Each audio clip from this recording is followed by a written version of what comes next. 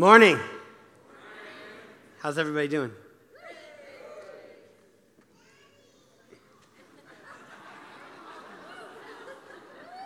That was most definitely mine, I think. Is that how you, Rowan? Hi, Rowan. Hi. Love you. This feels like we planned this. All right, you sit down, Rowan. Here's what you're going to do. Everyone's going to think it's great. I'm not even going to have to preach. I'm going to say anything nice. I'm going to be like, oh, what a great family. Just like,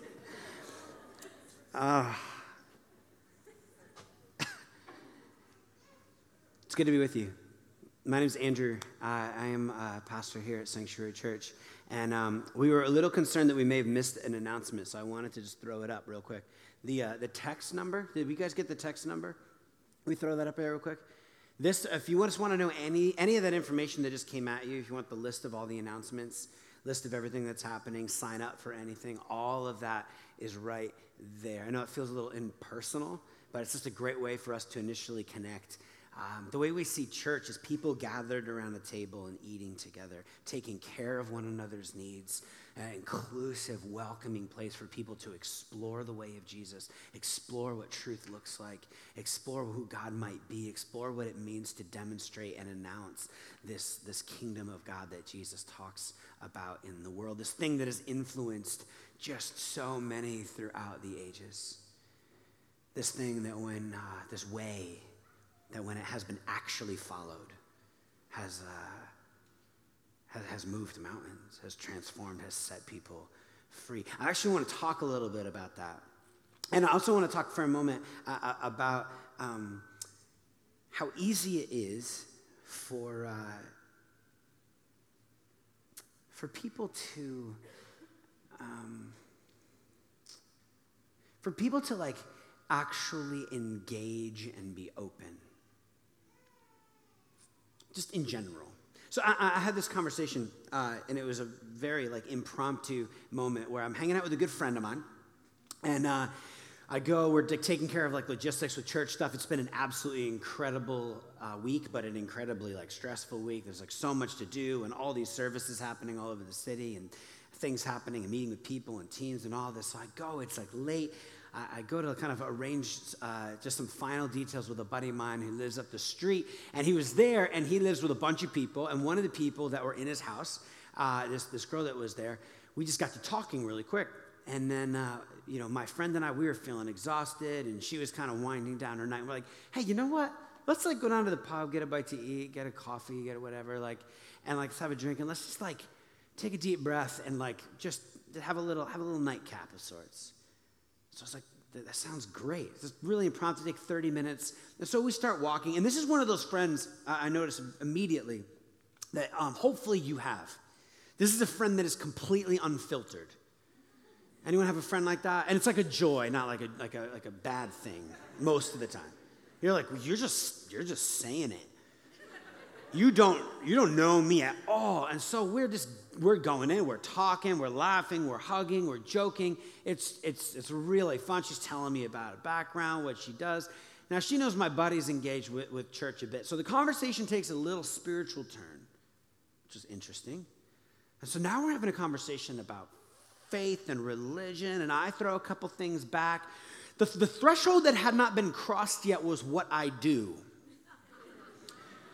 Now, I don't know what you do and what your profession is like, and if you ever have this moment, I can imagine there may be some professions out there that when it's like you're I'm not going to give an example, it's going to backfire, but there's probably some conversation that you can imagine that if somebody found out that, oh, I'm actually uniquely and deeply invested in that thing that you are launching into, it kind of changes the tone, right? Because the person, if they're halfway decent human being, they get a little bit sensitive. So words like, you have to have so much hubris to have faith. Cool. Conversation went down at one point in the night around colonialism and the awful things that have been done in the name of Jesus that don't line up at all with the actual way of Jesus, but have been done in the name of Jesus and need to be owned. And just thing after thing of how could you? And then the person I'm a staunch atheist. I'm like, oh, you mean an agnostic? no, I'm an atheist. I'm like, that takes so much more faith than to be a Christian, to be an atheist. So we start having that conversation. And so it comes around, at some point in the night, it comes around to, so what do you do? And at this moment, it's like I'm a unicorn. And this happens actually fairly often. I really try to dodge that question initially when I'm meeting somebody, because people get so weird. And it's not like a good unicorn. Like maybe if you're like here and you're 6 and you're like a unicorn, you'd be like, right, this is not that situation that's happening. This is like, oh gosh, what is that with the horn and the thing and you're pink and you're not supposed to be, I should be quiet. I don't know what to do or how to interact with you. Oh, it's just everything changes immediately. So it's like there's like, F-bombs at a rate of like, 4 per minute. And all of a sudden you're what? Oh, I am so sorry. Oh I'm sorry. You hate me. And so it's still an unfiltered personality. So now it's like, I'm so sorry. You must think I'm the worst. I'm like a heathen. So anyway, this whole conversation is circling now around, faith. And now we're sort of going deep into it. And I've tried to it's okay. I'm here with you laughing about all this stuff before. I didn't suddenly change as a person just because I told you what I did. Stop being weird with me. And so we start to resume normalcy, and it comes back to, but really?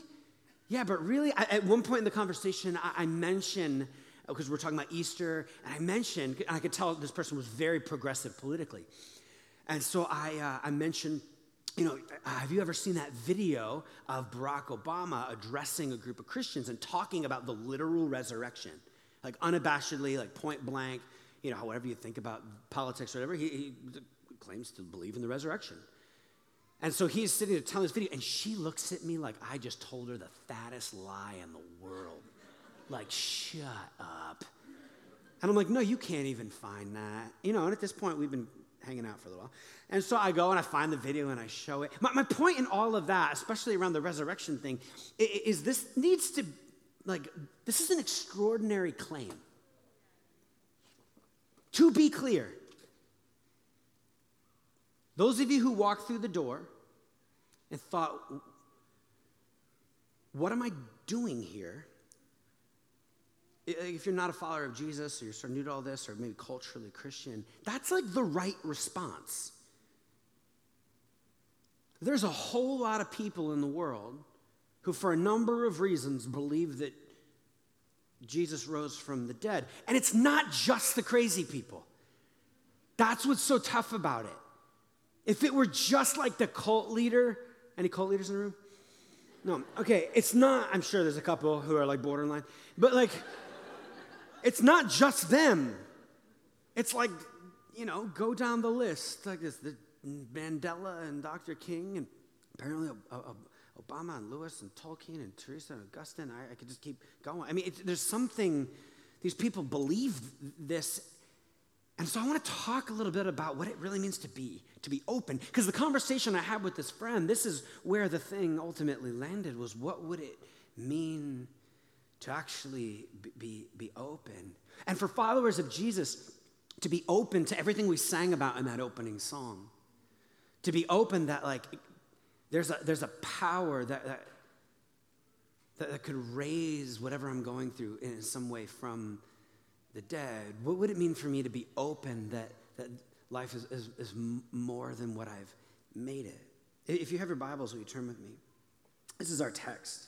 We've heard the Easter story a couple different ways. We've sung the Easter story. So I actually wanted to have our central text be this in Romans 8. And so if you're new to the scriptures, this is simply a passage written by somebody who was in the very early stages of the Jesus movement. So he's gathering people, the round tables. They are serving the poor, the foreigner, the fatherless, the widow. They're eating together. They're learning about the way of Jesus. They're demonstrating and announcing the good news that Jesus has come and that he's king and that he's making all things new. If you don't get anything else, that's like the Christian story. Jesus has been inaugurated. He is somehow alive in the world and king over everything and is making all things new. And that we get to join him in that work. and that ultimately a thing that he will culminate at the end. And he showed us this through his resurrection. So Romans 8, verse 11, the Spirit of God who raised Jesus from the dead lives in you, and just as God raised Christ Jesus from the dead, he will give life to your mortal body by this same Spirit living within you. We're just going to keep dropping in on this idea that in some way, as a follower of Jesus, we're to believe and trust that whatever happened there, if it happened there 2,000 years ago, we know Jesus existed historically. We know it's incredibly likely he went to the cross historically from all that we know. This leap to resurrection, can we do that? Can we get there? And if we are to get there, well then, is the same power thing at work that raised him from the dead? Somehow we can be in union with that, dialed in with that. What sort of insane mystery is that? If you are here and you don't think already that I'm a bit crazy, you're not listening. We are open to some interesting ideas about what's at the center of the world. And if you're here and you're not a follower of Jesus, you're around a bunch of people who think the same. An extraordinary claim. Jesus says, I'm the resurrection and the life. So why is the resurrection important? So what I want to do, and I would love to get all professorial on you right now, truly. I thought about this, like getting up and giving the most like untriumphant Easter sermon ever. Just get up, kind of stand at the podium, read some notes, and just go through like, here are the major claims, historically, existentially. So I'm going to hit a couple of those because I think they're interesting.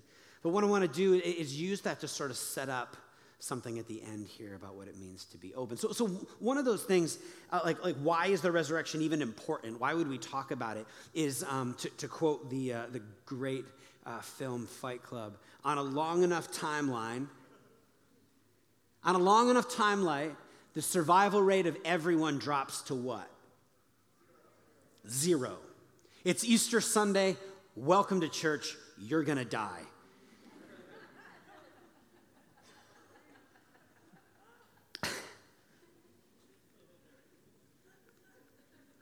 We feel if we're paying attention at all, the ache. I have friends who are watching their parents right now begin that sadly too quick descent toward death. They've lived a long life, an incredible life. And even people who we know who have died, at a better time than someone else, right? We don't grieve kind of the same way when a child dies than when a 90-year-old person dies. But still, even when the older person dies, it always feels too soon. One writer says, is death the end or is something more? This is the ultimate question. It has been the defining issue for entire cultures from the ancient Egyptians to the present. And in truth, there is no more important question than any of us will ever face. It is the issue that makes every other issue trivial.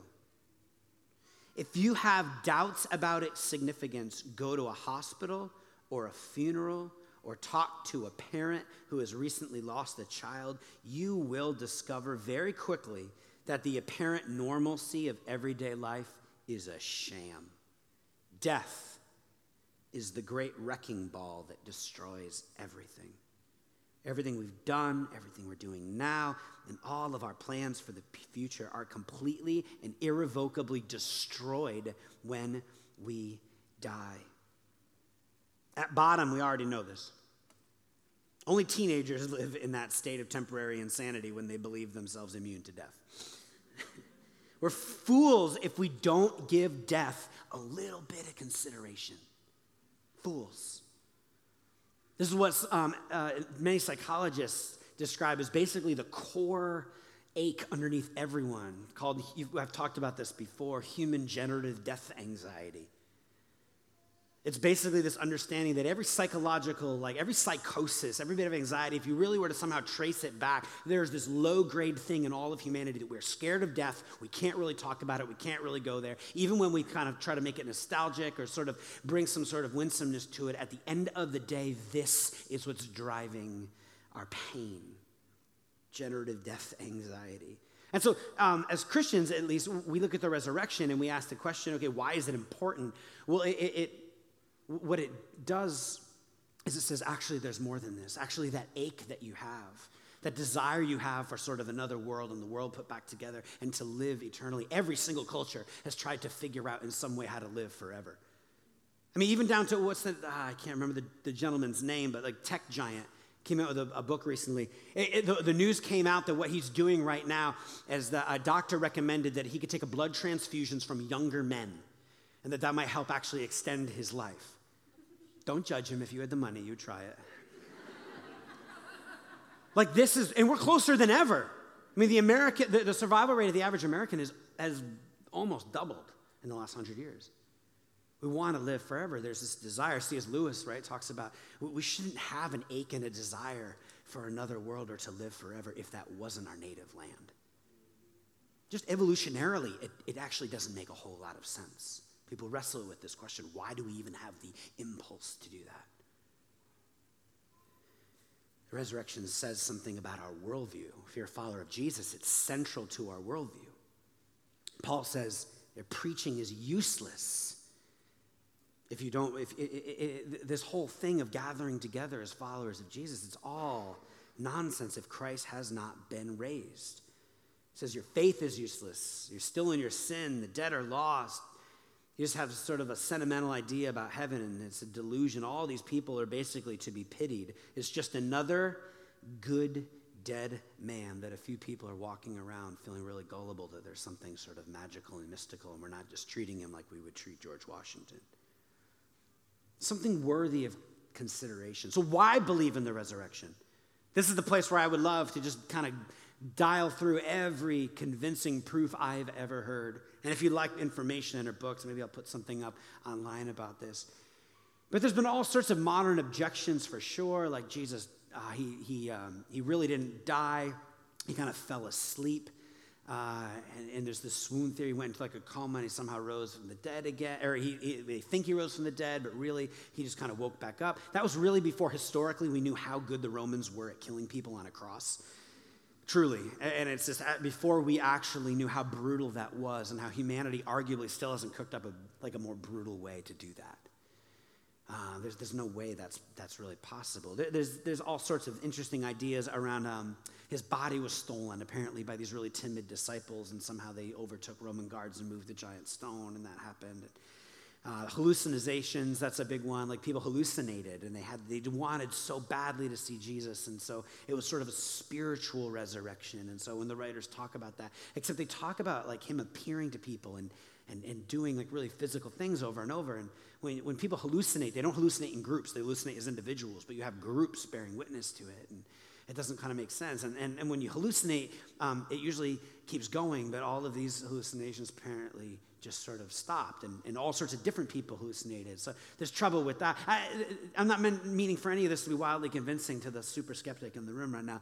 I'm just saying people have come up with ideas of how do we make sense of this, because we believe in the resurrection in part, first and foremost, because there's an empty tomb. When Jesus died, right, the historical figure, there were 50 shrines in that exact area where he had died. In other words, it was normal to take a big leader, a revolutionary, and build a shrine. There was no shrine ever made to Jesus. It wasn't until like government and the twist of Rome got involved that we even started building like big buildings. Like there was no shrine. It was literally more, I make this joke all the time. I feel like the church was much more like Fight Club in the early stages. Like truly. I gotta stop quoting that movie. No one's even seen it at this point. Or then people go watch it and there's like some lewd scenes in there and they're like, Pastor told me.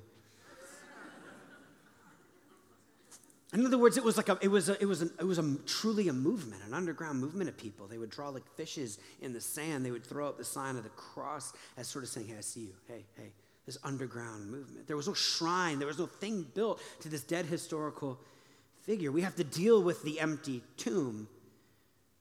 Where did his body actually go? And if it was a myth that was created, you don't ever start a myth. When you study how myths start and how these stories start, they never, ever universally start at ground zero. This myth started in the very place, in the city they said he rose from the dead. That doesn't work because people are there and they saw what happened. You're not able to lie to a bunch of people who just saw it, but it took off immediately. First 50 years, things are changing all over, and people are attesting to seeing and bearing witness to the resurrected Jesus. And then, of course, there's the underwhelming proofs that Jesus gives, right? The accounts of Jesus rising from the dead in the Bible are embarrassing. If you're like a good writer, if this Bible here is like just a wonderful book trying to like convince people of something that is not true with some decent morals like kind of built in, if this is meant to just be propaganda, it's just bad propaganda. Like J.R. Tolkien or who wrote Harry Potter? J.K. Rowling. A lot of people are like, how dare you not know the answer to that? Like they clearly didn't write this because it's a bad story in terms of like heroicism. Like there is no big heroic moment. Jesus rises from the dead and he's like, anybody have some salmon?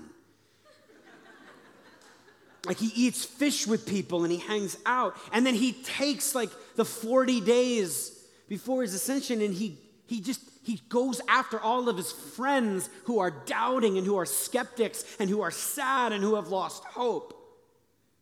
We'll return to that in a minute. They're just not great stories. There's a humbling authenticity. You had women finding Jesus at the tomb. Now, if that happened today, we would all go, that's right. Right? That's a good thing. I don't know why we would do that, but it just felt right. But we would cheer that, right?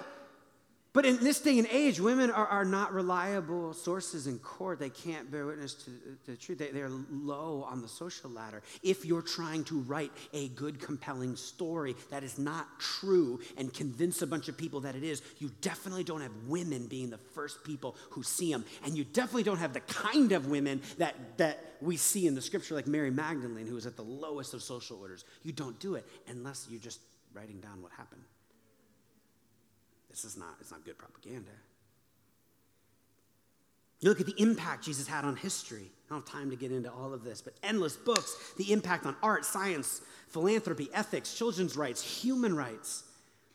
And before you go too skeptic on me, I mean, books about this are written not by Christians. There are books written by Christians about this stuff. But I mean, this is just people trying to be honest about why we think the way we do. Why do we desire health care the way that we do? Why do we think about utopia in the West the way that we do? Why do we desire ideas like loving your enemies? Why are they sort of appealing to us? I can't find one scholar that doesn't trace it all back to Jesus and his tradition of the Jews. And the thing about Jesus is, with all of this, is he won't die like other historical figures.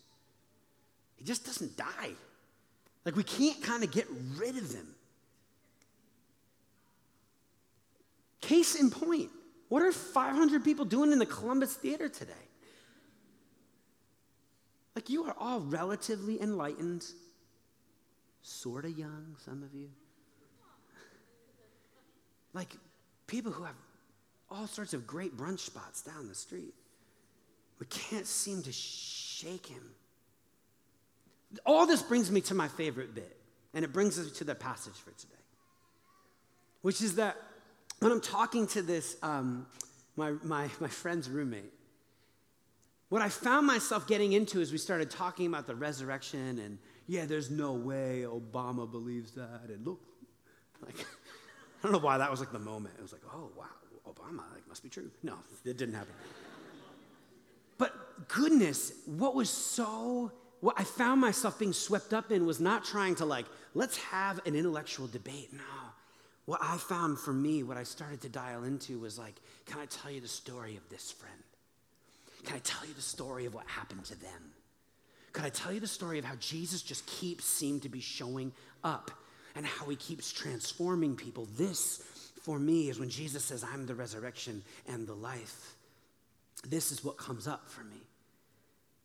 For people who come to believe in Jesus, something begins to change. These disciples, these first followers of Jesus, before the resurrection, before this day, they are full of fear, so timid, they flee when Jesus dies on the cross. They are scared, and at the end of their life, they are confronting the very people who crucified him. 10 of them die as martyrs, and you don't die for a myth. No one maintains a myth and lies at personal cost.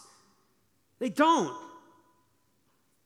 I mean, even in a city like Providence, right? What's the most like, what family is probably the strongest family in all of Providence? Where's the power lie? We're on the west side. We're in Federal Hill. Patriarcha, baby. The mob. If we talk about the mob for a minute, we're in Providence. What better place to talk about the mob?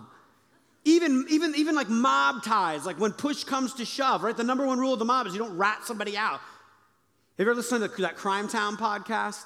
Anybody just talks about the mob in Rhode Island? Yeah, it's like every single guy violates that rule. They're all in Florida in witness protection. Like as soon as push comes to shove and personal cost, you're like, yeah, the mob, yeah, patriarchy, yeah, I would never, I could get what, a house, I could get out of here, okay, Florida. And you're gone over and over and over and over. Now, I joke and say that, but like no one really gives their life for a myth. What transformed these fearful, cowering disciples into fearless people in the movement of Jesus 2 months later? We see the resurrection transforming their fear. So when we talk about how you could look around the room and see other people who have encountered the resurrected Jesus, what is it about the resurrection that has transformed them? We could talk about all sorts of things, but to talk about one for a moment, this thing of fear.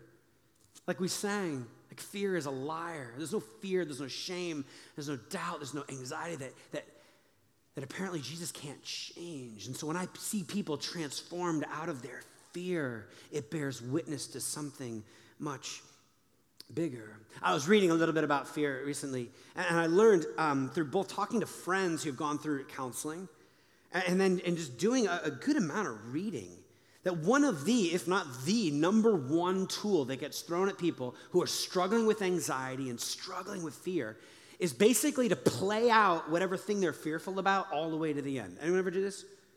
Like you take the thing, I'm scared of this, and then I play what could happen if that happened, and then that happened, and then that happened. So it's like like all the way down to, and then like they leave me, and I have no money, and I'm homeless, and I have to move back in with mom and dad. But then you keep playing it out, and you're like, well, then what would happen after that? Well, I guess I would try to get a job again, and applications, and maybe I'd find something, and then maybe I'd be all right. And then you sort of play it out into these sort of hypotheticals, and then you back it up, and you go, well, probably won't ever get to that, and it starts to make you feel better. Anyone ever enjoy knowing the end of a movie before you watch it? Anyone? Any sisters and brothers out there? I am like this with like tense movies. My life is sort of like intense enough in my job that I just don't need like more like, I don't need a movie that ends in disaster, frankly. I'm just not in that stage of life right now. And so, anyone see that movie, was it Bird Box, right? I forget the name of it. That's what it's called, right? Bird Box with Sandra Bullock. Yeah, I was like, that looks so interesting, and everybody was talking about it, and the blindfold thing. I was like, what's the deal? It's on Netflix, it's right there. And so, it's an okay movie. But I really just didn't want to sit through a movie where like the zombies eat everybody at the end. I couldn't do it. And so I didn't want to sit through all the cliffhangers and all the tense moments. So I just, because it's on Netflix, I just was, watched the last 10 minutes. Sorry, I'm going to spoil it. It works out for the most part. So now I'm like, okay, cool. I can just kick back and watch something. I can endure all these other things because I know how it's going to end. This is in some way the story of the resurrection. It's like when I know how it's going to end, this is why the New Testament writers talk about, like, hey, Christians, you don't need to fear death. God, the final thing he's going to do, living forever, him putting the whole world back together, raising everyone from the dead and living in heaven. I know that sounds impossible. And remember, heaven is here, a restored heaven and earth. God sends Jesus back into our time in this current moment, and he shows us what's going to happen. The future comes racing back into the present, and it gives what the Bible describes a living hope, a grounded hope. When we know the end of the story, we can begin to endure and access the power of the cross and begin to walk through whatever might happen. It's interesting because the concept lines up with modern psychology, apparently. But in modern psychology, it's all hypotheticals. Well, maybe it'll turn out, maybe it'll be okay, maybe it won't be as bad as you're thinking.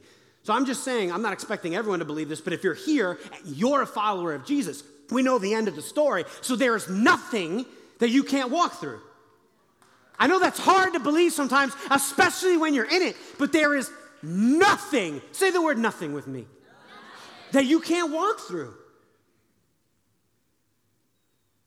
Even death, which is the worst thing that can happen, been defeated. You're going to be all right. Live forever with God. A renewed heaven and a new earth. Salsa and avocados everywhere.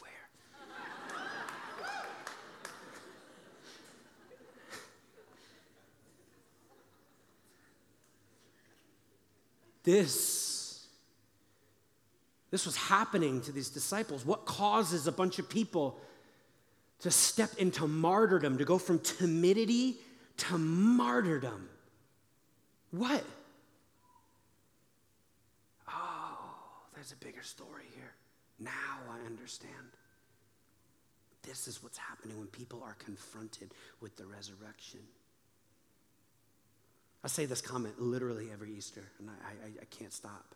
I always want to give a vision of what would happen if there were a bunch of people running around Providence with love in their heart and no fear in death.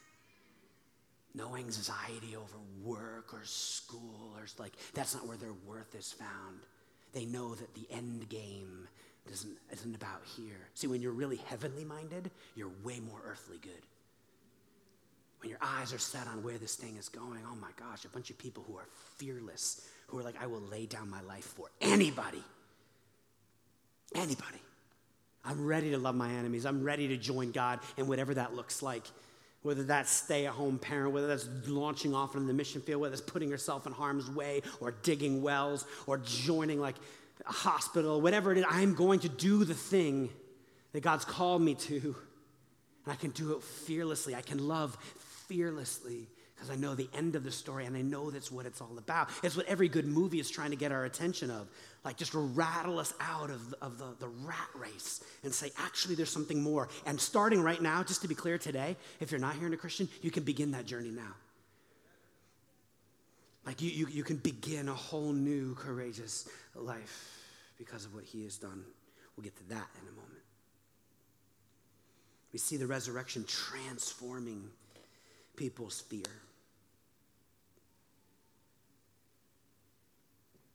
Fear being transformed when you come up against somebody, when you bump into somebody even in this room who has encountered the resurrected Jesus, you realize it's not just that the resurrection happened, it's that the resurrection keeps happening. The resurrected King is resurrecting me. The same power that raised Christ from the dead is somehow still at work in the world. My favorite proof of the resurrection is just going, let me tell you their story. Let me tell you their story. I don't know how to make sense of their story. I go from like historical to like my buddy I'm visiting in prison.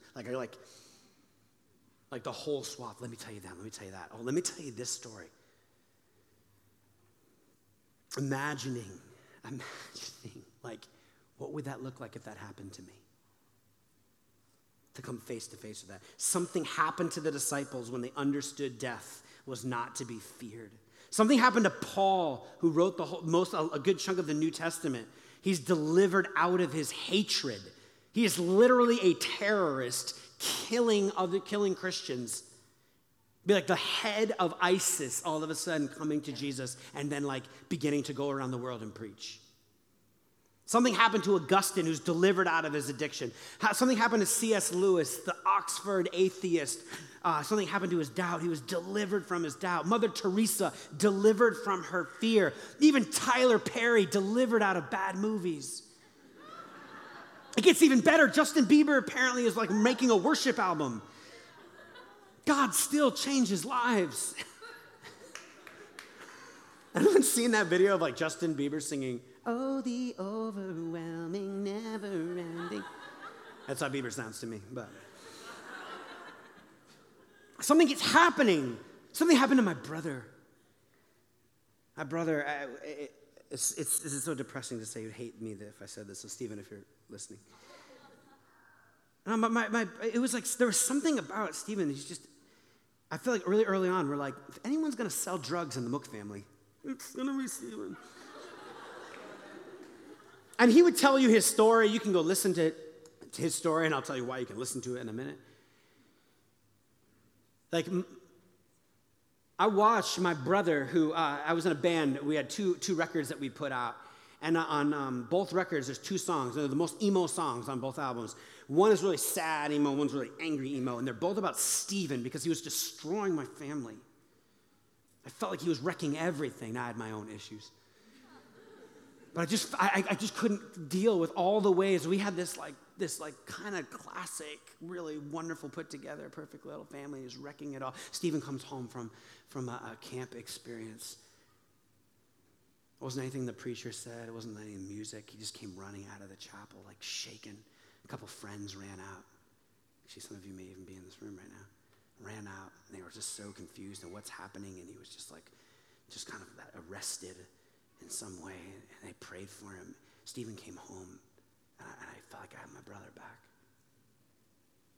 Something happens. Something transforms people when they come face to face. Stephen came face to face with the resurrected Jesus. My brother Stephen is literally preaching right now in South County. It's a transformation. It's these personal experiences of meeting Jesus that stir me the most. And I'm guessing one of the people maybe who even brought you have had an experience like this.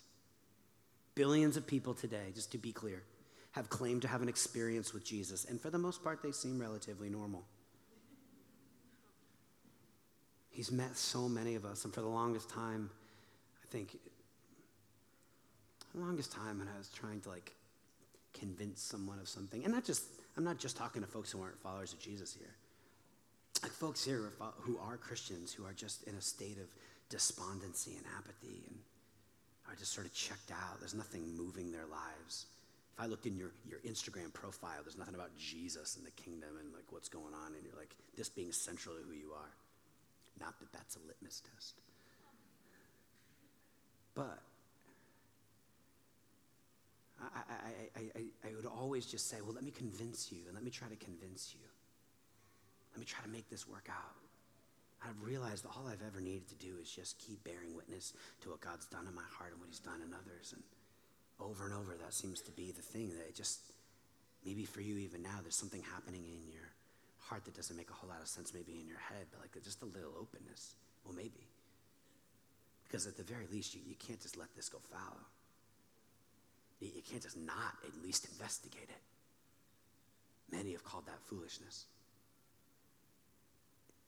This is why our little marketing campaign this year for Easter was Easter for the people. And we had all these photos of people who are sitting in this room. Here's Tony. Tony's a designer, and he's a follower of Jesus. It was like we were outing people in our community. Hey, this person's a Christian. And we're just going to throw up posters all over the city. Hey, this person that you work with, that you love, that you play with, that you do this with, these people are going to come celebrate Easter. It's because sometimes we just need each other's stories to remember that God is still raising people from the dead, and God is still pulling people up out of graves. We need to remember that. We need to remember that. And let me tell you, I want to tell you a story right now of someone who had this experience in our church.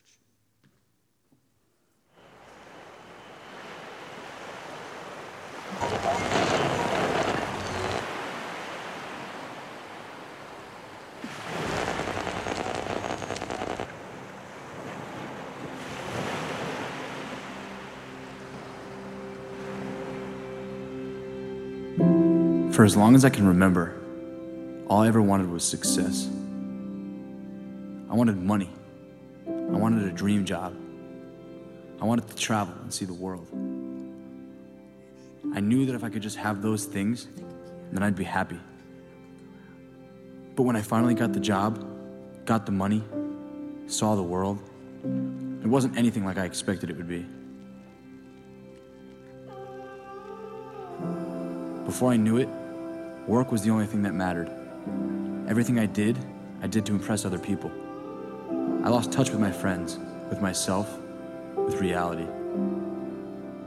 Until finally, I was completely alone. And the happiness that I was so sure would come with my success, it never showed up. I don't remember the specific moment when I noticed God was working in my life. It was gradual.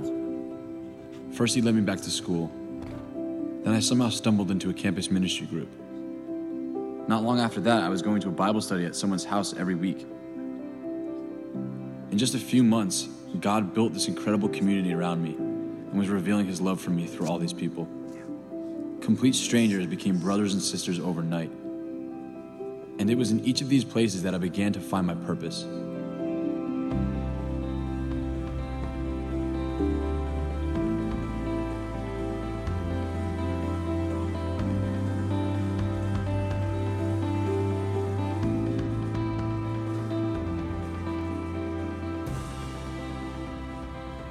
One of my favorite verses is Luke 15:24.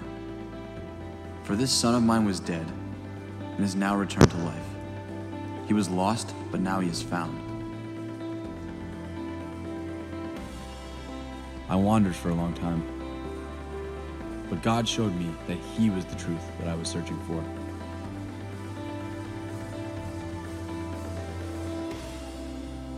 This was the life I was trying to find all along.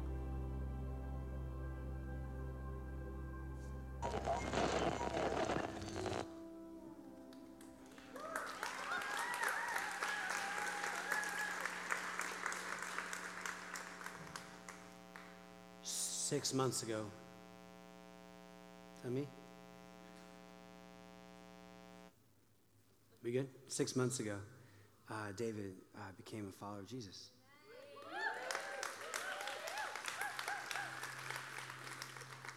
It's still happening. Resurrection happened, but it's actually still happening. It's still happening. It's at least worth a little bit of openness. I want to reiterate this one more time. And if you're here and you're a follower of Jesus, yeah, I'm in with all of this. Like, it's worth going deeper. It's worth asking more questions about what's available to us. About what happens when we continue to grow and lean in to the God who wants to show up. Christians believe because the secular explanations, they believe in the resurrection because the secular explanations don't quite seem adequate for the evidence. Particularly when you put it all together, the empty tomb, the appearances of Jesus to the least likely people, the impact of Jesus in history, at least increases the percentage of Jesus maybe being alive somewhere in the world.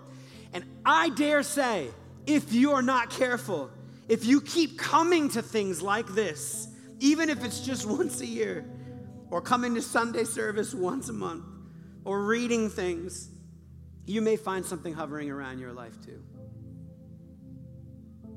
You may find yourself up in a video. You may find yourself with a chiseled jawline like that. No, that won't happen. We can't. God can't do that.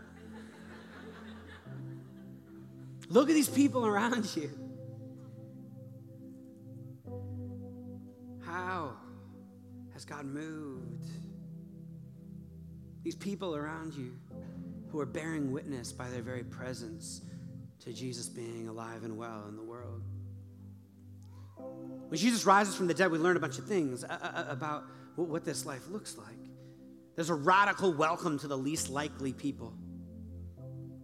The least likely people get welcomed, are a part of this story. It's the most outcast of outcasts who finds Jesus, the first person Jesus talks to when he rises from the dead. Yancey says, Jesus was the first world leader to inaugurate a kingdom with a heroic role for losers.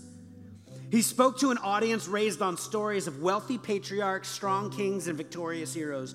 Much to their surprise, he honored instead people who have little value in the visible world.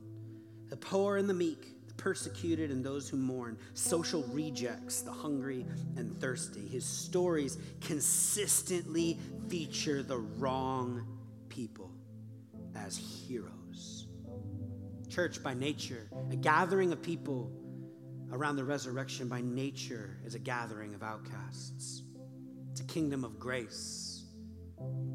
If there's anything standing in between you and Jesus, it's likely not how bad you are, it's how good you are or how good you think you are. It's called pride. That usually is the thing that's standing. Broken and contrite spirit, a humble spirit. We get it twisted. We think, I got to get better. No. You just got to name what you can't do and who you're not. Jesus, when he resurrects, when he comes to life, he restores people's future and people's purpose and calling. Is like the disciple who basically begins the church, who he commissions with this, is full of so much doubt, so much pain, and is clearly such a leader. It says that he and then a bunch of other disciples went with him, and they went back to fishing. If you're familiar with the story, this is the disciple that Jesus came and pulled out of fishing and said, no, you're gonna come feed my sheep. You are going to come and do something far more I have for you with your life. And he returns back. He moves away from his calling. Can I be really just... I know for a fact there are people in this room right now who God gave you a calling and you walked away. Yes, I'm talking to you. And maybe I'm talking to more than that. He put a call in your heart and woke you up to a reality, and out of whatever fear and ache and pain and distrust or how the world's beaten in on you, you have just gone back to something that you are called out of. You won't be happy or fulfilled or full of life. And what we see happen with the resurrection, what the resurrected Jesus does, we see with Peter, he goes back and he finds him and he eats fish and he says, all right, Peter, enough with the fish. I told you, sheep, not fish. Say it. Sheep, not fish. I'm calling you in to something more. He gives a future back. Jesus, the resurrected Jesus, restores hope to people. He restores hope.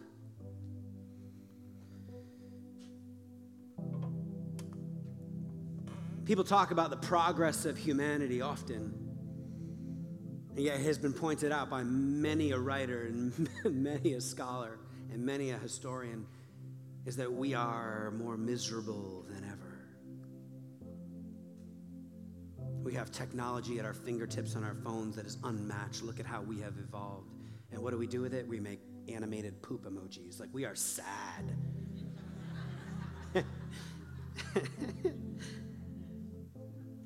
David Foster Wallace says about what it's like to live in America right now. There's something particularly sad about it all. Something that doesn't have very much to do with physical circumstances or the economy or any of the stuff that gets talked about in the news. It's much more like a stomach level sadness. I see it in myself and my friends in different ways. It manifests itself as a kind of lostness. An American type of sadness. He says, I was white, upper middle class, obscenely well educated, have way more career success than I could have legitimately hoped for, and I was sort of adrift. A lot of my friends were the same way. Some of them were getting into drugs, others unbelievable workaholics. Some are going to single bars every night. You could see it play out in 20 different ways, but it's the same thing. You see this in our city.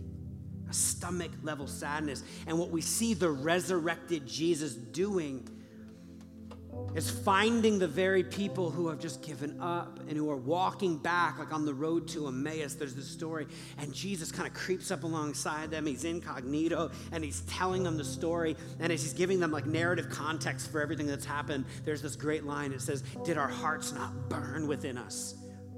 Maybe right now there's some people in this room where your hearts are like burning within you. You're like, this is all. If this is for real, this is good. I don't know if I can go all the way there, but there, maybe God, maybe, did our hearts not burn within us? This is what Jesus does. And I love that I'm saying this like it's hypothetically, like I don't actually believe, ready for crazy pastor moment, I don't actually believe that Jesus is showing up in people's lives right now.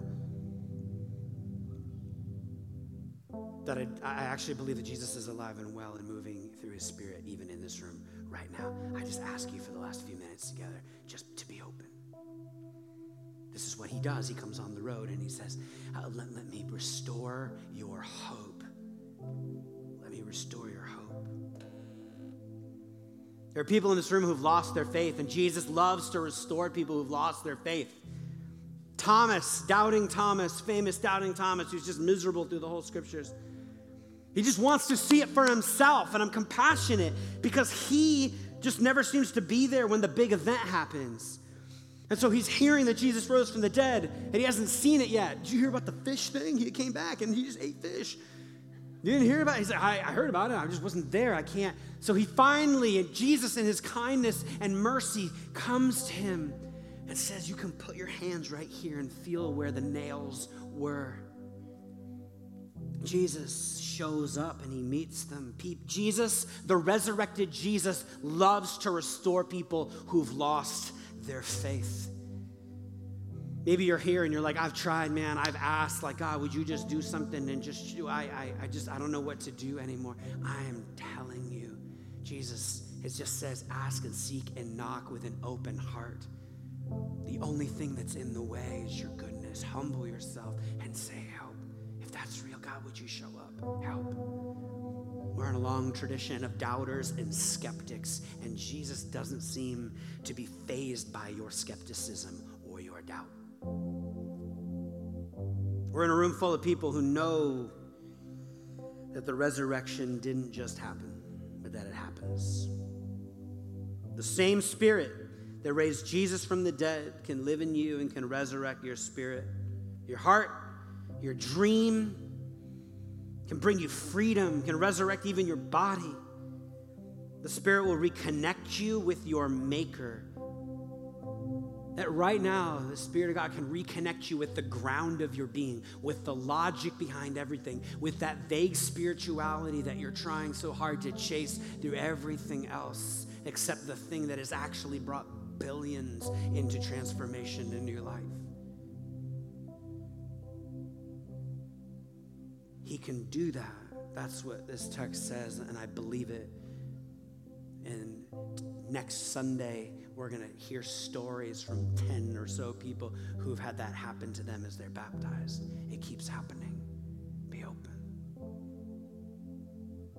That our hearts not burn within us. God might reconnect us in such a way that we could know that we could call the God of the universe Dad and have that kind of relationship. Jesus says, I'm the living water and you'll never thirst again.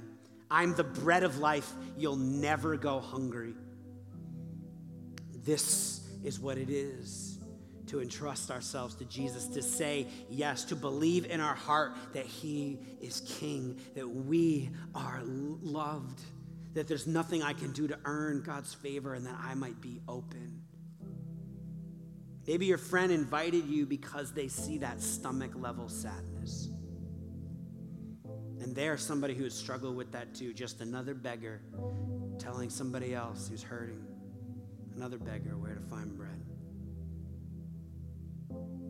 So, church, it's another Easter. Another moment where we come together and we get to celebrate that he's alive, that we can know him, and that it changes everything.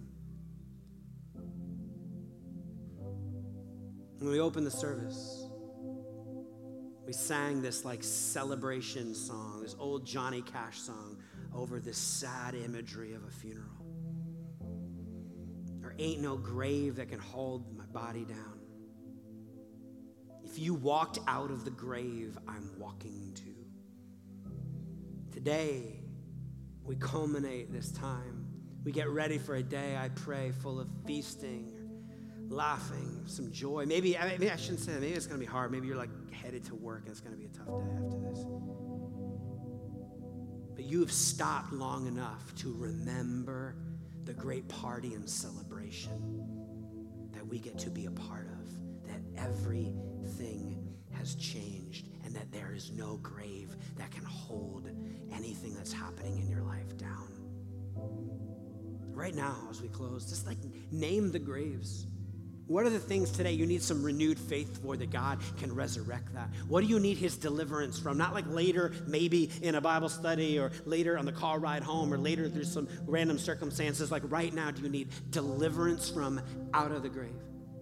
What fear, what shame. Fear is a liar. I love that line. The fierce and a velvet tongue. Shame that wants to like push us down and pull us away from our calling. Maybe it's success blinded by this need to keep going. And if that were to disappear, there's like nothing left of you. What are the things that we need to say, God, would you resurrect me? Would you pull me out of the grave? Church, you can know freedom. Skeptics in the room. I'm not going to ask you to say, hey, but all the doubters and skeptics in the room, all those who hear who are kind of quasi with me maybe at this point. You can know that freedom, and you can know God, and you can know that this isn't all that there is, and you can know forgiveness from failure, and you can know forgiveness from guilt and shame, and you can know that there's a call on your life bigger than what's in front of you, and you can have an existential experience with the God of the universe, and you can be freed from what the Bible says is the very thing that leads to death, which is sin, which is why the grave couldn't hold Jesus down. When you're sinless, the grave can't hold you.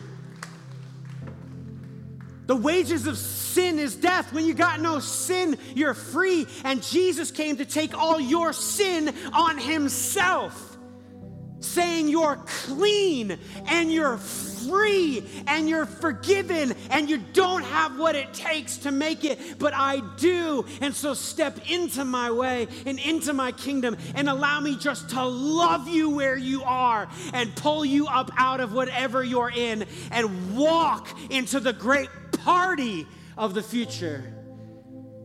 Heaven on earth. Can I get an amen? What will you do with Jesus' claims? What will you do with his claims tonight? That he is where the life is. Only a fool never contemplates the day of their death. I close with this. In many respects, I find, this is Philip Yancey says, in many respects, I find an unresurrected Jesus, a Jesus that didn't rise from the dead, a solid moral teacher who was around for a little while. I find that way easier to accept because Easter makes him dangerous. Because of Easter, I have to listen to his extravagant claims and can no longer pick and choose from his sayings. Moreover, Easter means that he must be loose out there somewhere. He's loose in Providence, folks.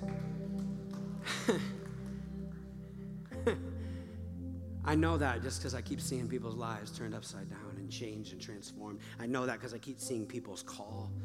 I know that because even my doubter and skeptic friends or my friends who used to be followers of Jesus and are now in a tough spot, I see their whole life and all these amazing, good and brilliant choices that they're making, that they're all deeply influenced literally by the upbringing that they had, which was the way of Jesus. They're literally choosing those ways, and there's a source to it all, but they want the kingdom with no king. We can see it everywhere. So Christian, skeptic, doubter, wherever you're at, what would it be like right now, in this moment, to just be actually open? Suspend for a moment whatever is the static of God couldn't raise that. God couldn't deliver me from that thing. God couldn't rescue me out of that. God definitely will not show up right now, and I will not become a Christian right now. That's not a thing. Just for a moment, wouldn't it be worth at least being open? That's what it means to truly be liberal for my liberal brothers in the room, sisters in the room, to be open. What would it be like to say, okay, Jesus, we believe, some of us in this room, and some of us believe for the persons even sitting next to them. We believe that you're on the move, that you're loose in the world. We believe you're bigger than any of our little trappings. You're bigger than all of our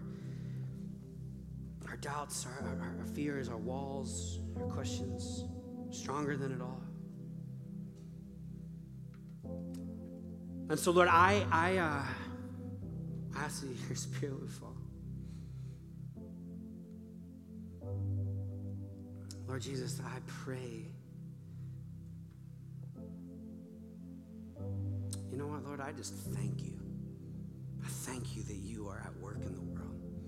I thank you for the stories that I get to bear witness to of you changing lives from the most esteemed to the most lowly.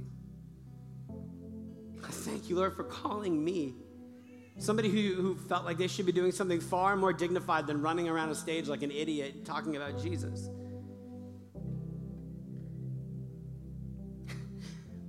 God, I thank you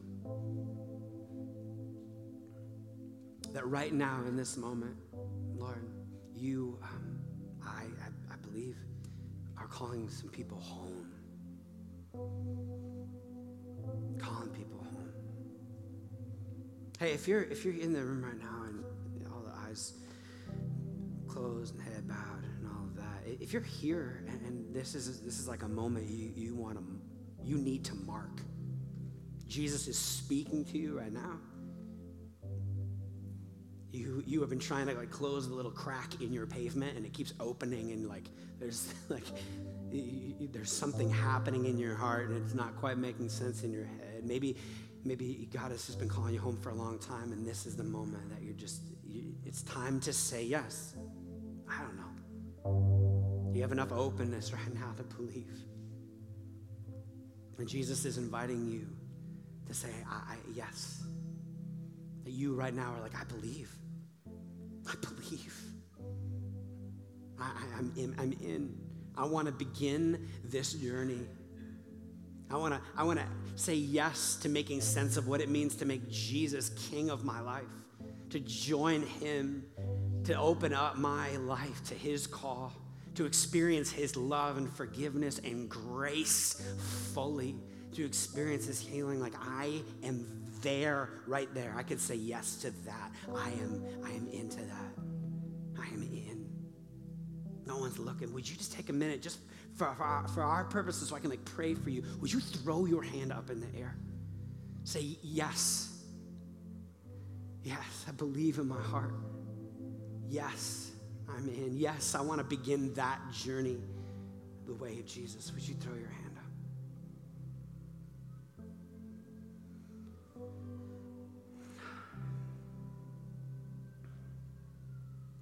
If you are here and God has identified some graves for you. Every time I said shame, every time I said X, every time I said Y, every time there was like something specific mentioned, like you just like, I need deliverance from this. I don't think God's power is big enough to raise that from the grave. I don't know how I walk out of here with hope. I don't know how I walk out of here with joy. I don't know how I walk out of here with my anxiety at bay or even freed from it. I don't know how to walk out of here without all this fear. And right now, I need pastor, I need a friend just to pray over me. Would you throw your hand in the air? That's you. Just throw it up for a second. There's a grave there. Maybe it's a little grave, shallow grave, maybe it's a big one. Let me pray for you. Jesus, thank you for being here. Thank you that you're powerful. Lord, thank you that you can raise even the hardest things, Lord, the most dead things from the grave. Thank you. And so I ask that you would do that right now. No magic words, no like golden dust, just Lord Jesus Christ, you've been doing this for centuries. Would you do it again? I believe, Lord, so many in this room believe that you, Lord, can pull us out of whatever it is. There is no grave that can hold whatever it is in the ground. And so raise us up with you, Lord. Raise us up with you, Lord. Raise us up with you, Lord.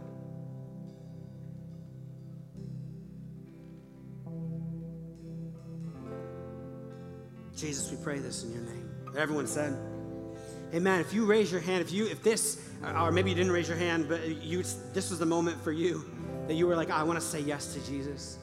There's someone who's going to try to find you in the dark, but there's also a little prayer area over here. In a minute, we're all going to stand, and everyone else is going to just think you're headed to brunch, but don't head to brunch. Just go like this, and then head over here. And these prayer folks who are going to stand up right now, they have just something for you to help you maybe with the next step, something to give you. Just a card, a way to just kind of begin this journey towards the way of Jesus. Maybe you're just open. You're like, I'm not committing to nothing, but I'm open to the reality that Jesus may be loose in the world, and it might be a bigger thing than I think. When we stand in a moment, will you just head right over there? You can also do that with the steps in the next steps bar in the back, but would you do that now as we sing? Church, can we stand and sing the Easter story together, to give thanks one last time, to raise our voices and join the party that's going on, that's celebrating the fact that God is still at work in the world, crushing death, crushing sin, crushing shame, lighting people on fire with gifts to join him in the renewal of all things. Let's sing together.